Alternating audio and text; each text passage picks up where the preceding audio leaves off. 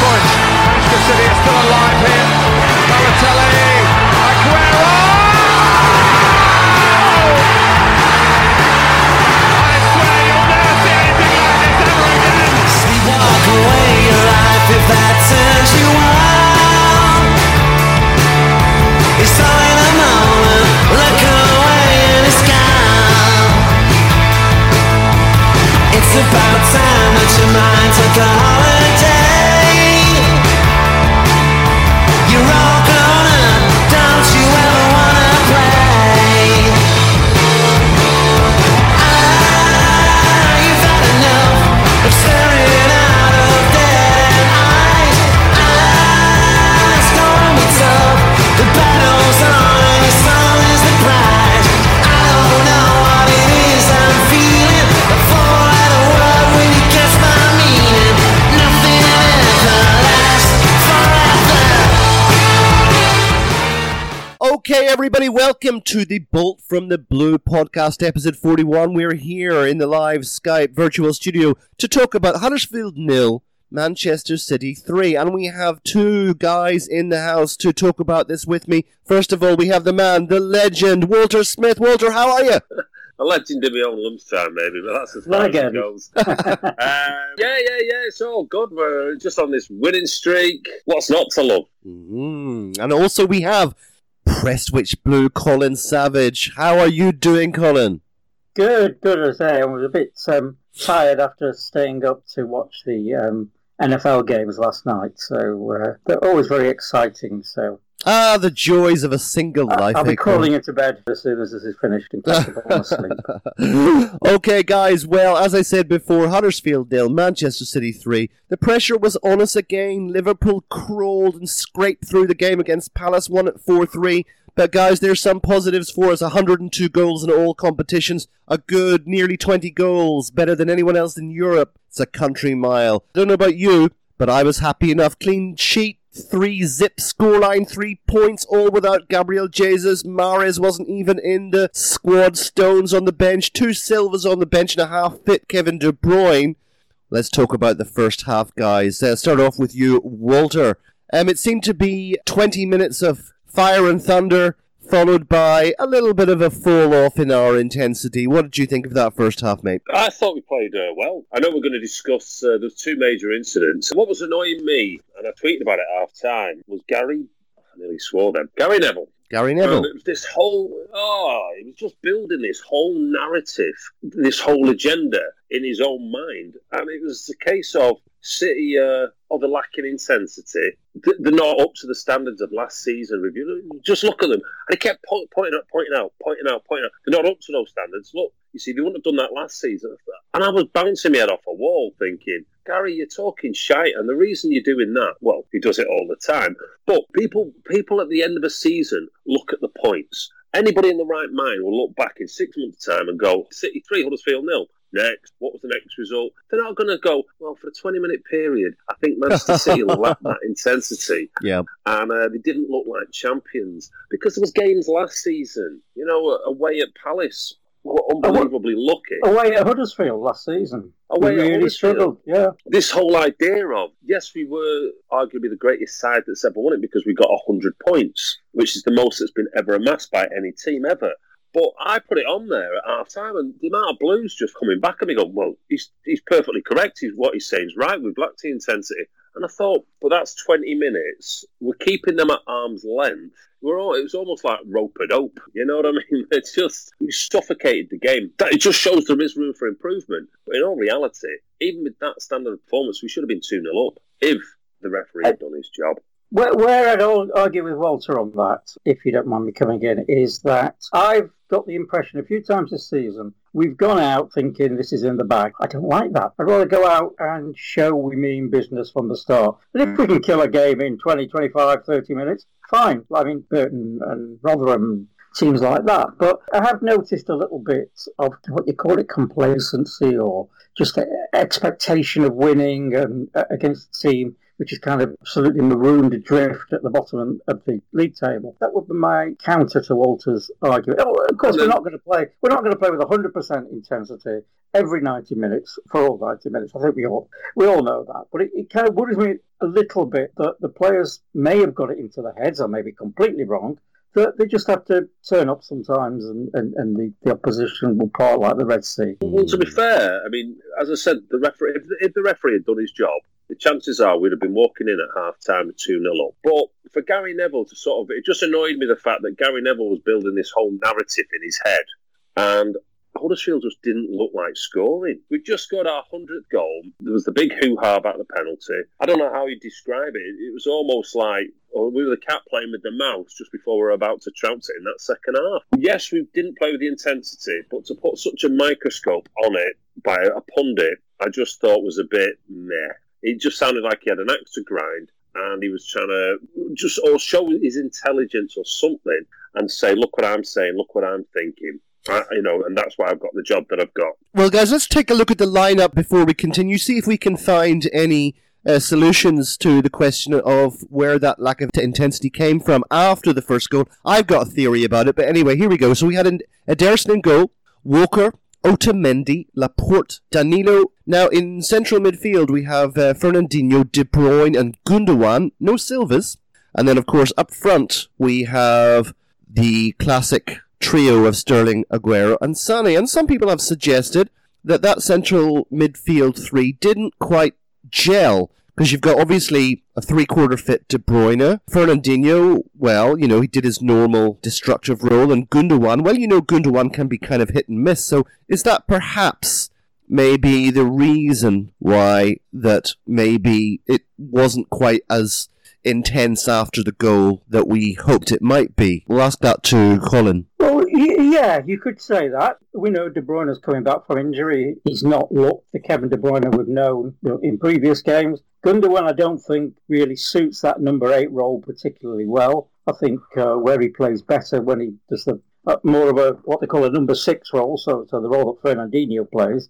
Sané very much relies on David Silva to help him out. So I think you could justifiably say that the midfield without one of the Silvers, 75% fit Kevin De Bruyne, was probably not the one you'd ideally want to start with. I think a lot of it was the fact that Huddersfield just sat, circled the wagons round the goal, sat very deep, and it's very difficult to be intense when you've just got 10 players sat in front of you with no particular desire to come out and take you on. I think the other factor was an early kickoff. And I know it sounds daft, but I've heard it said that managers kind of build up the rhythm of their players in anticipation of a 3-4 o'clock kickoff in terms of the training cycle. So the way you train and the way you recover. And I think when you start kicking, I know there's a 1:30 kickoff, but I think we've seen when we start that little bit early, we're not quite in the groove and for whatever reason, we need to kick up the backside. Yes, and I think a kick up the backside was delivered by Pep at half-time, but we'll get to that.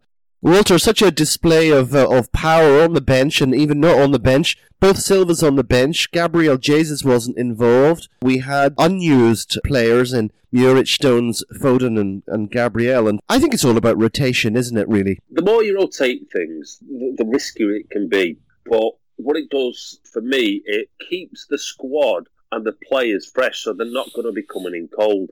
I think Colin had a good point there about it being half-1. They were playing, circling the wagons, and if you've got half-fit Kevin De Bruyne, you miss him.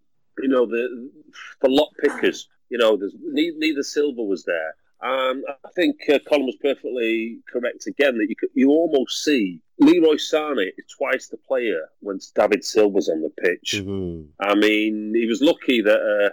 he wasn't lucky. It was pure skill that Laporte was on the pitch the other night to play that Silva-esque ball. But we talk about intensity. Did you see any players not challenging for it? There was the slight sort of sitting on the ball, but you're almost looking up, and it's like you just got a wall in front of you. Just there's less time and less space to be doing things. So I think, put it this way, I just thought Gary Neville had an axe to grind. And I think City fans are panicking almost that we're not up to that level But I think it's healthy competition that we've got at the moment with Liverpool. If we win it this year, it'll be absolutely fantastic, and we'll be able to rub their noses in it twice as hard. Do you know what I mean? And sort of knowing that you've won it at Christmas and sort of turning up for a mass parade each week. But even then, the intensity still wasn't there. So I just think it was unfair to compare it to last season. You're right. All that matters at the end of the day is the 3 points. And, you don't get marked for the brilliance of the goals. You get 3 points for winning the game. And that's, at the end of the day, when you're chasing the title, that's all that matters in the end. It was 3-0. I do think, looking at my notes, I've kind of summarised the first 30 minutes and said that we were very sloppy. Our passing and movement wasn't great. And we seemed to be second to the ball many times, which is not really what you associate with City, is it? So I think that Gary Neville is right that our intensity wasn't there. But, it didn't need to be, did it, for that game? No, it didn't. You're right. It sounds very disrespectful to Huddersfield, but, apart from putting bodies between us and the goal, they offered very little. And I like Huddersfield. I don't want to sound disrespectful, but playing like that, they're going to struggle in the Championship, let alone the Premier League. Because the Championship is a much tougher league in many ways than the Premier League is. Well, some people would say that it's the very sensible choice to conserve energy, guys, but we had our first major incident really on the 13th minute, and it was the Sterling penalty incident, and oh my gosh. I mean, it's all been said before. Professional referees coming out on Twitter and saying it as well. How on earth Andre Marriner missed that? It's not like the previous game, where Sterling was like jetting into the box and it only took a slight touch to knock him over. I mean, that was an awful tackle by Terence Congolo. And I just don't understand that between Marriner, Walter, and the assistant referee, how they didn't see that. I mean, it was plain as the eyes on your head.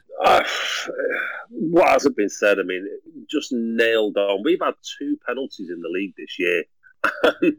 You think that was the worst decision I've seen regarding City penalties since Ashley Young Aguero in the derby. I thought that was worse because that was dangerous, and it was over the top. It was just, I'm not 100% sure why somebody didn't, the way they wear earpieces. How did someone not just pull aside and say, look, Mr. Marriner, that's nailed on? And we see it all the time, 1,000,001 sort of times during the season that these guys are getting a helping hand. But where do you go from there? Colin, anything to add? Well, yes, I have actually.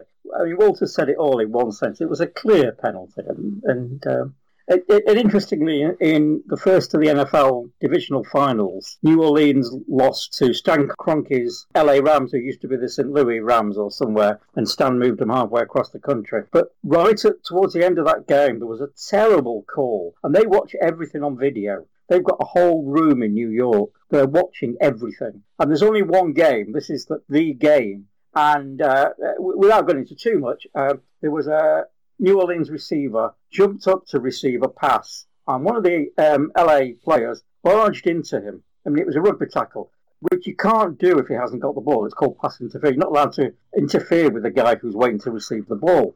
And it wasn't called. And actually, afterwards, I think what they call the league office apologised for not calling it, because it was an absolute shocker. And it'd be nice if a referee came out and said, guys, I got that one wrong.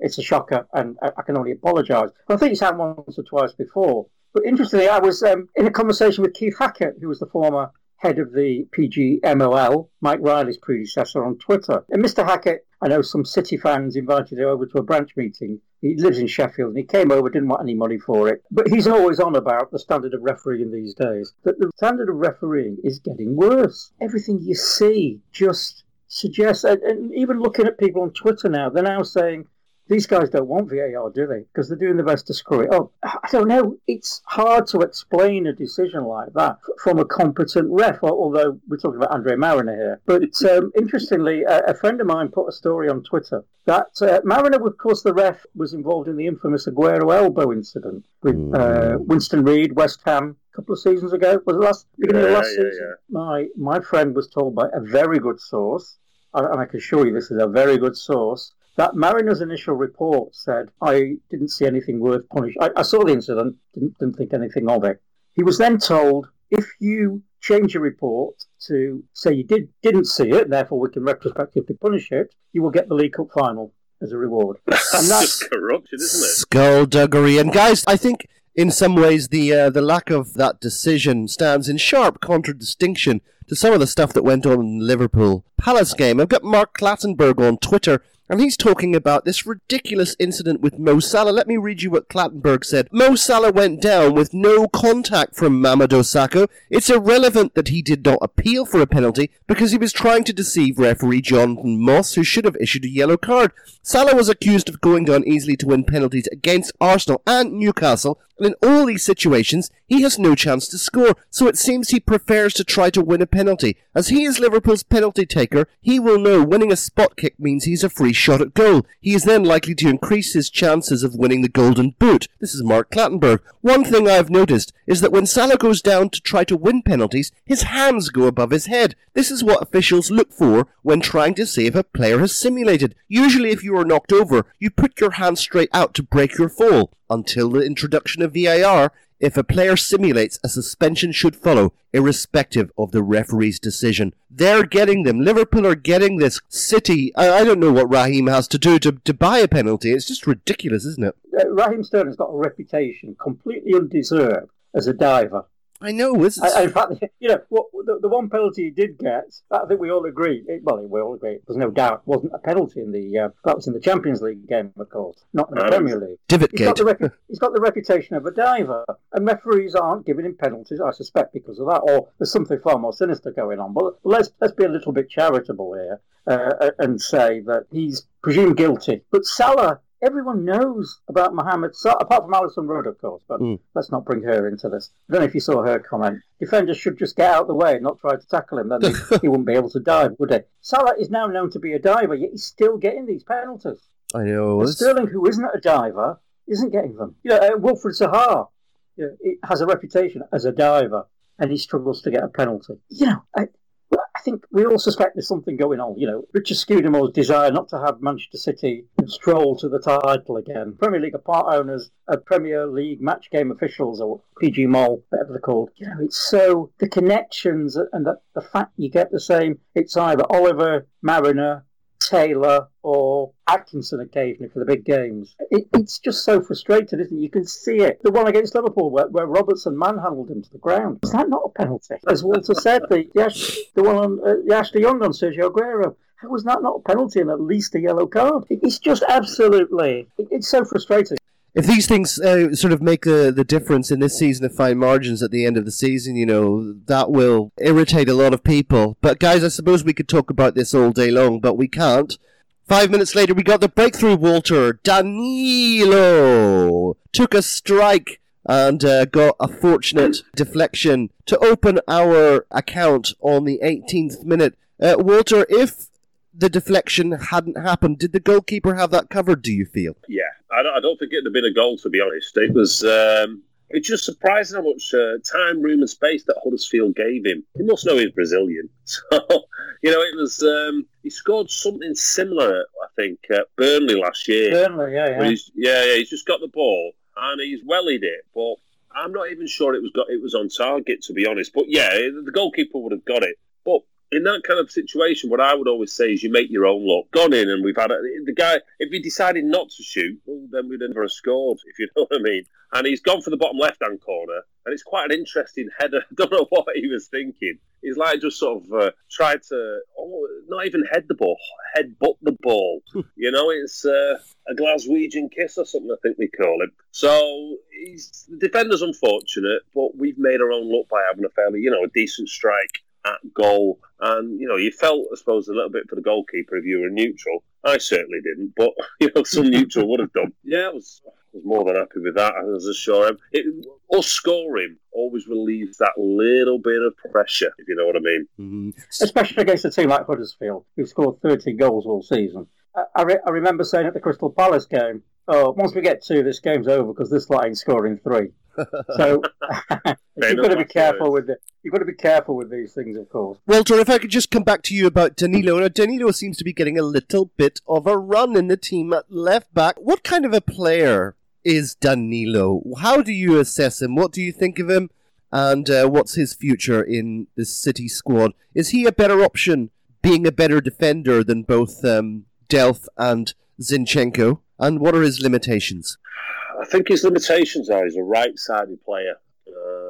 And everything you can see is, if you're doing your job, it doesn't matter what it is, and then somebody asks you to do it with your other hand, you're never going to be as good unless your name's Kevin De Bruyne. So, me personally, at the moment, I'd be playing him at right back. Well, once Mendy comes back, I'd be almost tempted to play him at right back. I think Kyle Walker's got a bit of time to try and sort this. If Kyle Walker's form continues to the end of this season, I think he's gone. As serious as that? Wow. Yeah, it just seems to have dropped off a cliff. And as I said, I'm preempting it. I'm on about till the end of the season. You know, it doesn't really pick up because I don't think he's overly happy with him at the moment, Pep. He's happy enough when he went in for that rash challenge, didn't he? 27th minute, Walker was booked, which kind of inhibited him. That was only 9 minutes later, Walter. He would have got that last season and he'd have got the ball. But he just seems to be that bit slower off the mark. And that's causing him to make these sort of lunges. I mean, it was a yellow card. If the ref had given it a red, it'd have been incredibly harsh. But as I was seeing it, I mean, just going back to Danilo, who you were asking about, he's a big, strong, powerful player. We don't really see that side of him too much. And I like the fact that Walker and him were battling it out last year for this right-back role. And Walker completely deserved to be on top of that battle, as it were, and start the big games and start most of the games. And when he needed a rest, Danilo was there. But Danilo at left-back, again, it's okay as a short-term basis. Because if we come up against, you know, a half-decent team in the semi-final of the Champions League, and we've got Danilo at left-back, I'm not saying as a one-off game he couldn't do a decent job, but I wouldn't like to see him week in, week out coming up against decent opposition because I think he'd be found wanting. Is he our best option at left back?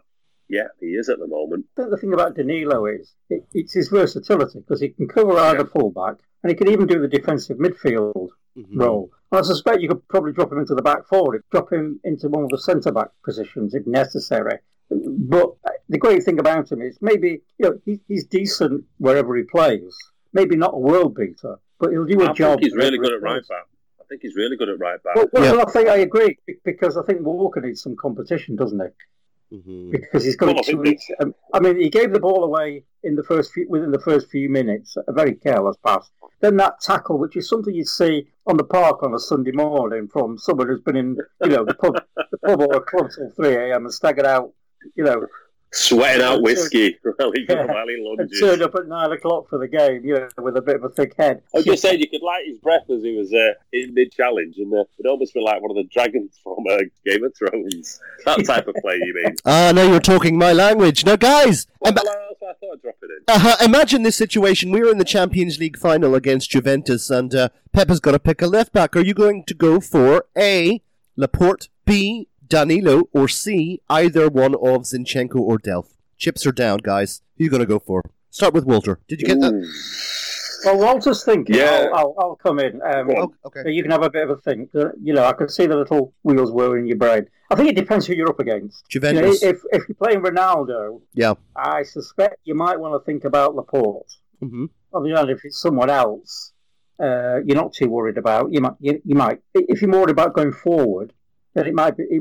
You might play Mendy, or if you want someone who's perhaps a little bit in between, you might play Danilo. If you wanted to play, there could be circumstances where you might play Zinchenko in there, but not if you had defensive concerns, probably. Absolutely. Because that's not his game. Absolutely. And I almost forgotten about Ben Mendy, actually. He'll be fit by then, of course. He's nearly better. Yeah, he might be on the bench next week, I suppose. Yeah, Walter, have you come to a conclusion? No, not really. I mean, it's the only reason I don't like paying the port out there is this whole idea of I like you in the middle of the park. Yeah.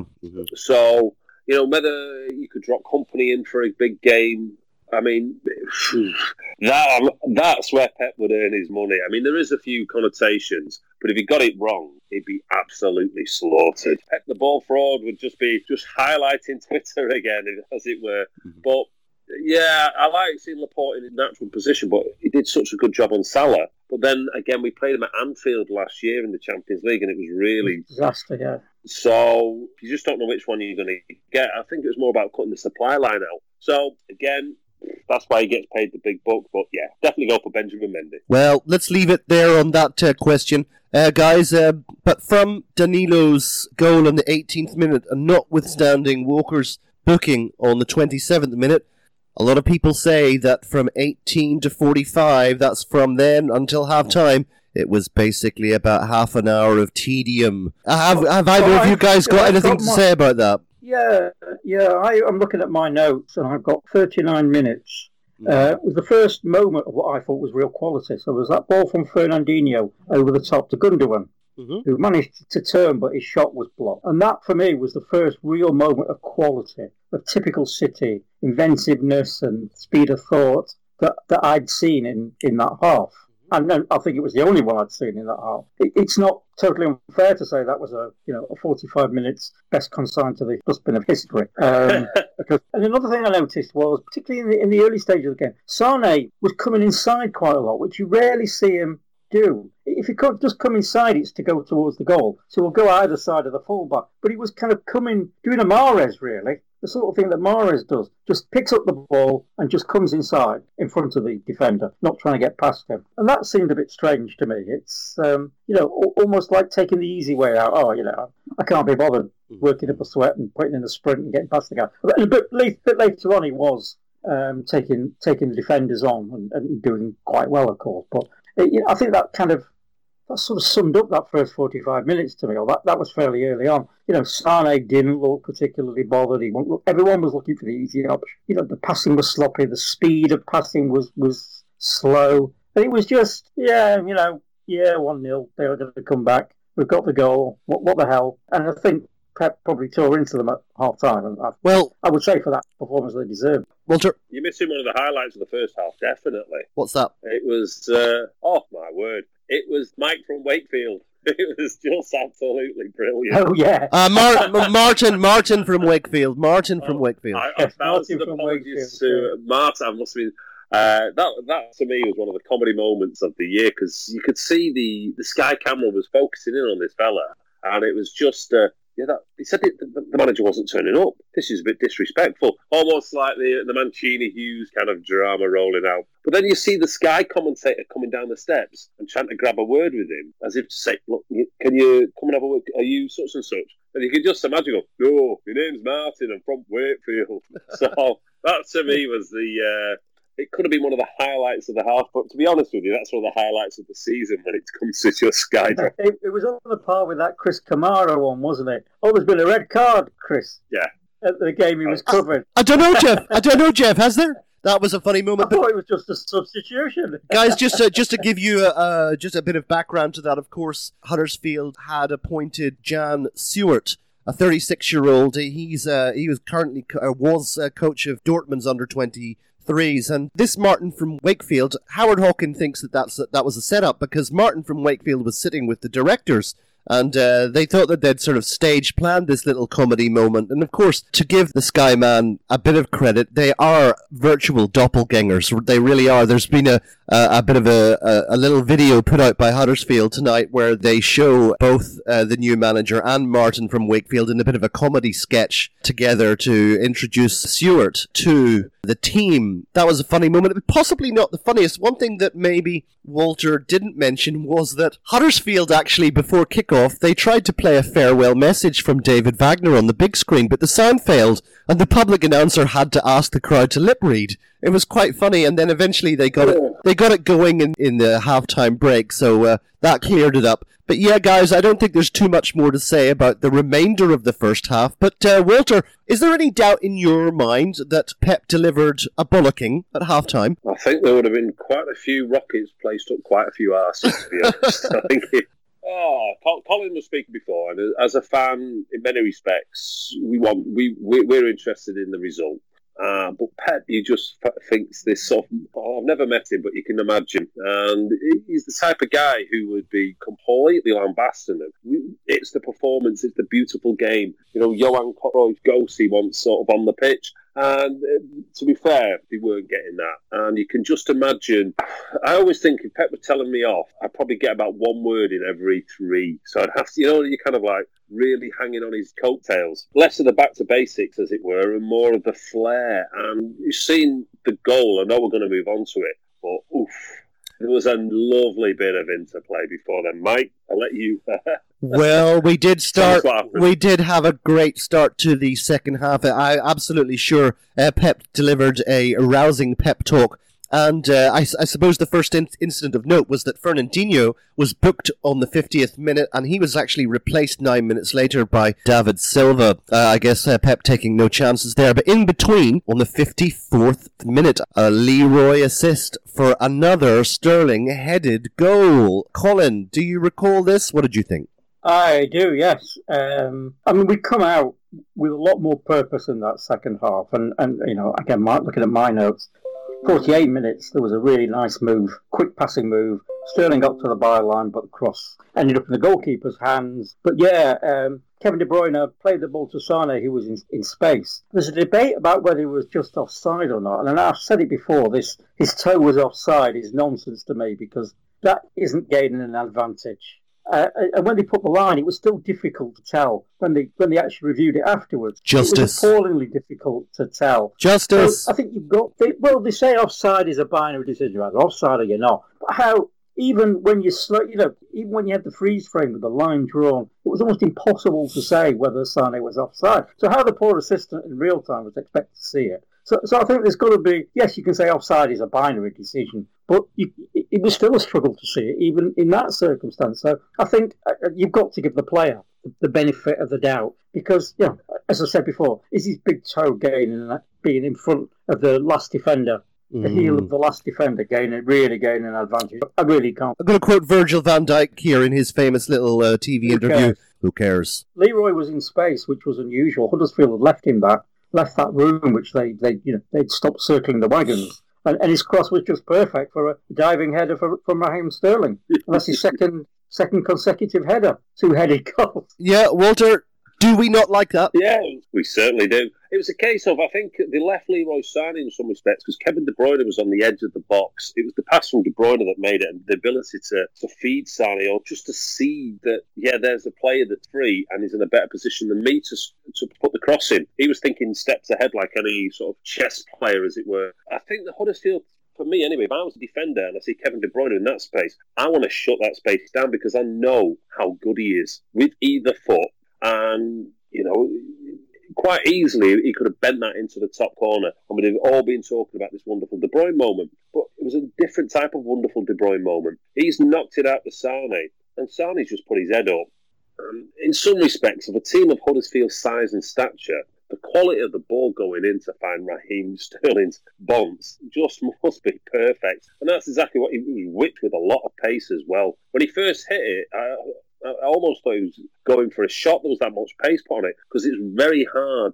If you're putting crosses with that pace, it's very hard to get on the end of them sometimes, because if they're only fraction out, you've no chance of getting it. So, what a cross. How many times do we see Sane do that? He did it against Wolves, didn't he? Playing Sterling in for the first goal, was it? Where the cross is just inch perfect. It's beautifully weighted. It misses the keeper by 6 inches. It's on Sterling's head or foot or whatever. And Sane is so good at that.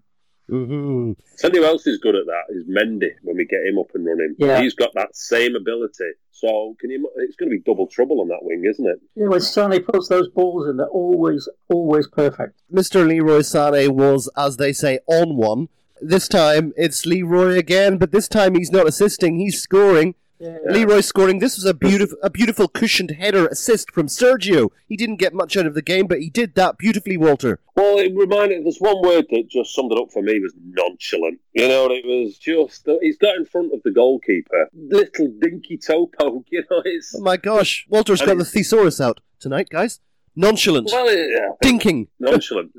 Dinking. Well, dinking. And it was one of these where he's headed with no power whatsoever. He's on the edge of the 6-yard box, and he's just, poof. It's a lazy finish, but it's not lazy, if you know what I mean. It just looks lazy. That'll do. Just cross the line. Yeah, they go on about Firmino's no-look finishes, but Sane had sold the goalkeeper, I think, a visual dummy there. Oh, he nice made one. it Give him look the like it eyes. was going to go to the far post, and he just little flicked it off the outside of his foot, passed on the other side. Someone else to get some credit is Laporte, who I think it was played that ball to Aguero. Yeah, it was another that's right. beautiful ball. Mm-hmm. Can I make a point here? You Okay. can never give Laporte too much credit. No, Absolutely. another fabulous pass to set up a goal. Mm-hmm. 2 games on the run again. What a Well, it's player! one of those where Aguero, there was nothing else Aguero could have done. Do you know what I mean? Just to set the goal up. And it was a really nice sort of cushioned header. But as nice as the cushioned header was, it was still difficult for a player of lesser quality than Leroy Sane to take that ball on his chest and to bring it down with the ball bouncing still. And then I could just imagine him go, "Pah," as he kicked it, just "Pah." And then he runs off and gives the captain salute to all the fans. Mm-hmm. I mean, he's lethal, isn't he, Sane? He is absolutely. Is he the new Ronaldo? Ice in the veins, guys. Ice in the veins. Well, he's got the physique of Ronaldo, at that young age. Yeah. But what he's also got is that sort of. He's got the same gait as him, Whether he's not the new Ronaldo anyway. He's going to be the Leroy Sane. We're seeing not just the growth of him from a boy to a man. We're seeing the growth of him as a player to achieve. I mean, his ceiling is just, for me anyway. Call me Blue Bertie or whatever, but I see his ceiling as a Ballon d'Or winner if he fills it. You can see the incremental steps because let's get this right. Last season, this season, Pep's not just shoved him straight into the team. He's handled him well and brought him in as and when at the beginning of the season. And there was red tops in August and September. We're trying to make mountains out of molehills, saying there's a problem here. And we've got one of the best young talents and we're not playing them and Pep doesn't play the youth. Etc., etc., etc. But Pep's like thinking, well, this guy, to get the best out of him, and Pep's the guy who introduced pretty much Messi onto the world stage, so he knows what he's doing with supreme talent. And if you were Leroy Sané's parents or family or loved ones, and any time he came in moaning about Pep, you just tell him to shut up and just listen to what the guy's got to say, because he's got your development at the core of his heart to be the best footballer and play that beautiful game that anybody can see. Colin, do you reckon that Pep might do a Wenger and eventually convert Leroy into a Thierry Henry type striker? Well, that's the point I was trying to make, really. That No. He's a wide player. He can put like we said, he can put those crosses in that are per inch perfect. But he's also a lethal striker as well. I mean, that goal, that third goal, was a striker's goal. It wasn't, it wasn't a freak. It was. No one could have expected that header from Aguero. And he took it on, and he was on it like a flash into the box, flick it past the keeper. I'd say perhaps Ronaldo was a bad example, but yeah, Ronaldo, that sort of player, Ronaldo, Thierry Henry, I definitely think he's got that in his locker. Because obviously he can do the. Slightly. Come on, Walter, don't rain on our parade. You disagree, Walter? No, it's good listening. Well, no, just this idea of Thierry Henry as your forward man is not the way football's going. He will be something under Pep, but I don't think he'd be played as this centre forward Thierry Henry type striker. He's going to be part of a rotational three, coming in from the left, coming in from the right. I don't think he'll play him as a traditional centre forward, but he has the attributes of someone like Henry and Ronaldo. When he sees the goal, he has the ability to score, put the ball in the back of the net. And as you say, he can come in from wide. His natural position is wide, but in that position, he was inside Aguero. He was central at that particular moment, wasn't he? If I remember rightly. Undoubtedly he was. But that's what I'm saying to you. I think he's going to bring, because football's always evolving. And you look at the top three, and I was watching the other day. Sterling and Leroy were swapping sides at various times during the game against Wolves, I think it was, just to see something different, just to try and give a little bit of a different problem. And he's comfortable on either side. I think he's better coming off the left, but he's comfortable on the right, and he's certainly comfortable in the middle. But this is a player. I mean, some of them.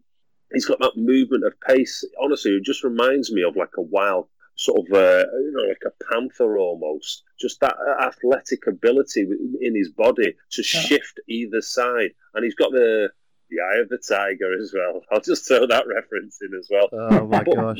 This is I know, smashy and nicey. This is a kid who, as I said, I've said it 2 minutes ago. He could go. I believe he's got that potential to go on to be a Ballon d'Or winner, and we're seeing these incremental steps. Put it this way: we went to put him on the market now, we get a damn sight more than what we paid for him. Whoever went out and scouted him deserves, just any type of bonus you can think of, because that's fantastic talent spotting. And there was other clubs starting a circle, but we've just gone in deadly and said, "Yeah, there's your money. We want that kid." And he was a kid when he first came over. Now he's a dad, and as I said, you can see him growing into a man. But also, I don't like to use the term world-class player, because world-class can mean so many things to so many different people.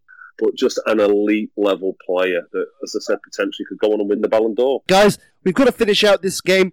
I think our opponents only had about 4 chances in total, but 3 of them were in the last 15 minutes. Bernardo Silva came on and replaced Leroy on 72nd minute. Mounier, in particular, got about 3 chances, the last of which I thought was an absolute certain goal, but somehow, when I looked at it like 2 or 3 times, it looked like that maybe Laporte had got a foot in to stop that one going in. Did you feel that, Colin, that just in the last stages they were coming into it a little bit more? The game did open up a bit. Actually, after we went 3-0 up, I've noted the game did open up a little bit.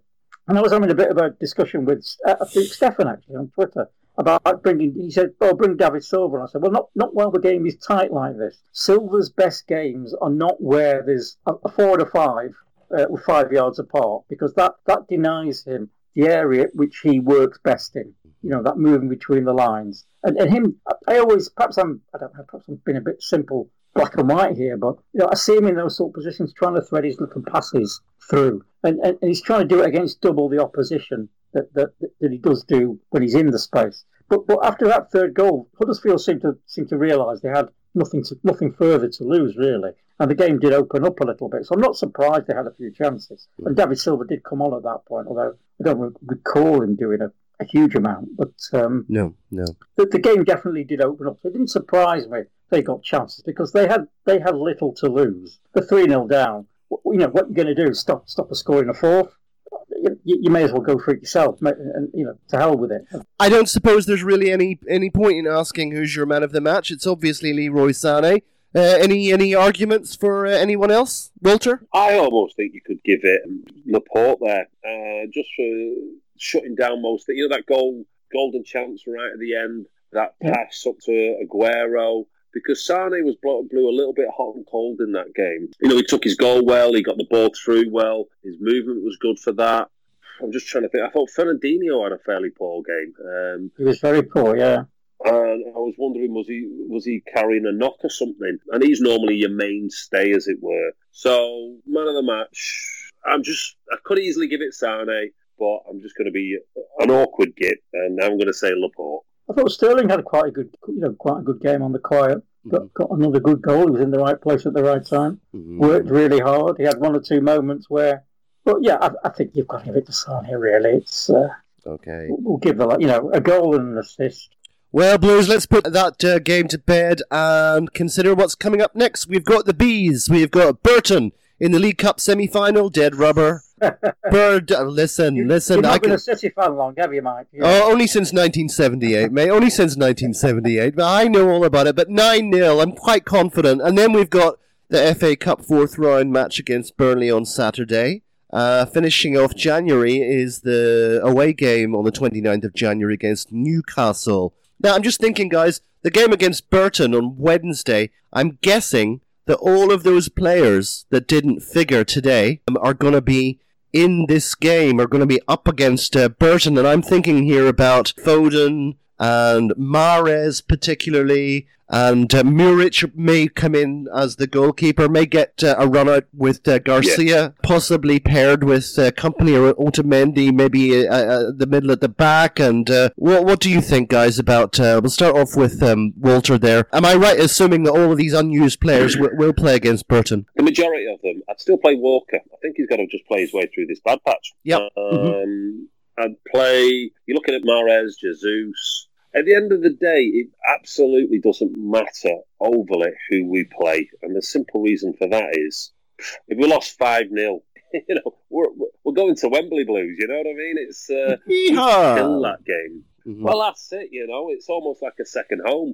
And again, that's what I'd go for. But would you be surprised if Pep, again, it's like trying to figure out Brexit, Pep is, Pep's head. You just don't know what's coming around the next corner, and you don't know the weights of opinions, and it's a riddle within a riddle. So I'd suggest that's what I'd look at him playing.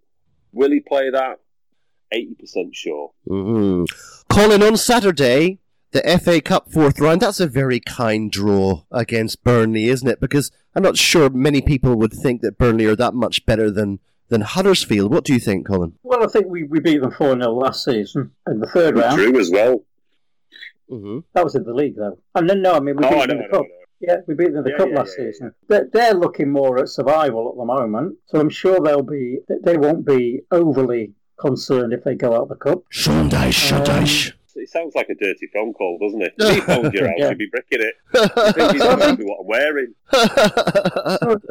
What are you wearing? God, mate. So the only... that bit out. Walter, but what about the final game in January? I know this is a little bit early to talk about this, but can we break through Rafa Benitez's 2 lines of 4 players and all of the he's a master of the dark defensive arts, isn't he? Quite confident we can stick a few past them, eh? Yeah. I mean, you look at Newcastle's record. I mean, say Burnley, you can imagine, will be only too happy to go out the FA Cup, concentrate on survival. Newcastle, again, just looking at their record, they've only conceded 31 goals, which is by far the lowest in the bottom half of the table. Mm-hmm. So you've got Everton on 33.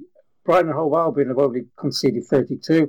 Also, Crystal Palace and Newcastle have conceded 31, but they've only scored 19. So that behind Huddersfield, they're the second lowest scorers in the division, along with Cardiff. Mm. So again, you think it's going to be a little bit. It's going to be a little bit a case of making sure we score a couple and making sure we don't concede. Mm. I think. Any game.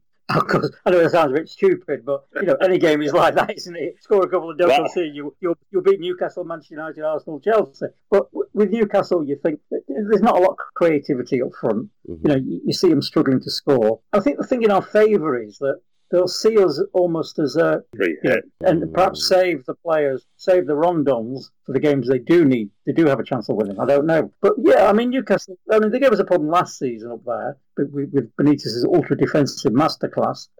I think we've got enough this season to overcome that, really. I think we're, in many ways, although the intensity wasn't there against Huddersfield, in many ways we are better this season. And everyone's coming back. Everyone's getting into... The nice thing is, as Liverpool have got players going out injured, as Arsenal, Tottenham, Spurs are getting players going out injured. We're getting all our players back now, so if we can stay injury free, we're playing them all in. We've got the squad, we've got the fit squad.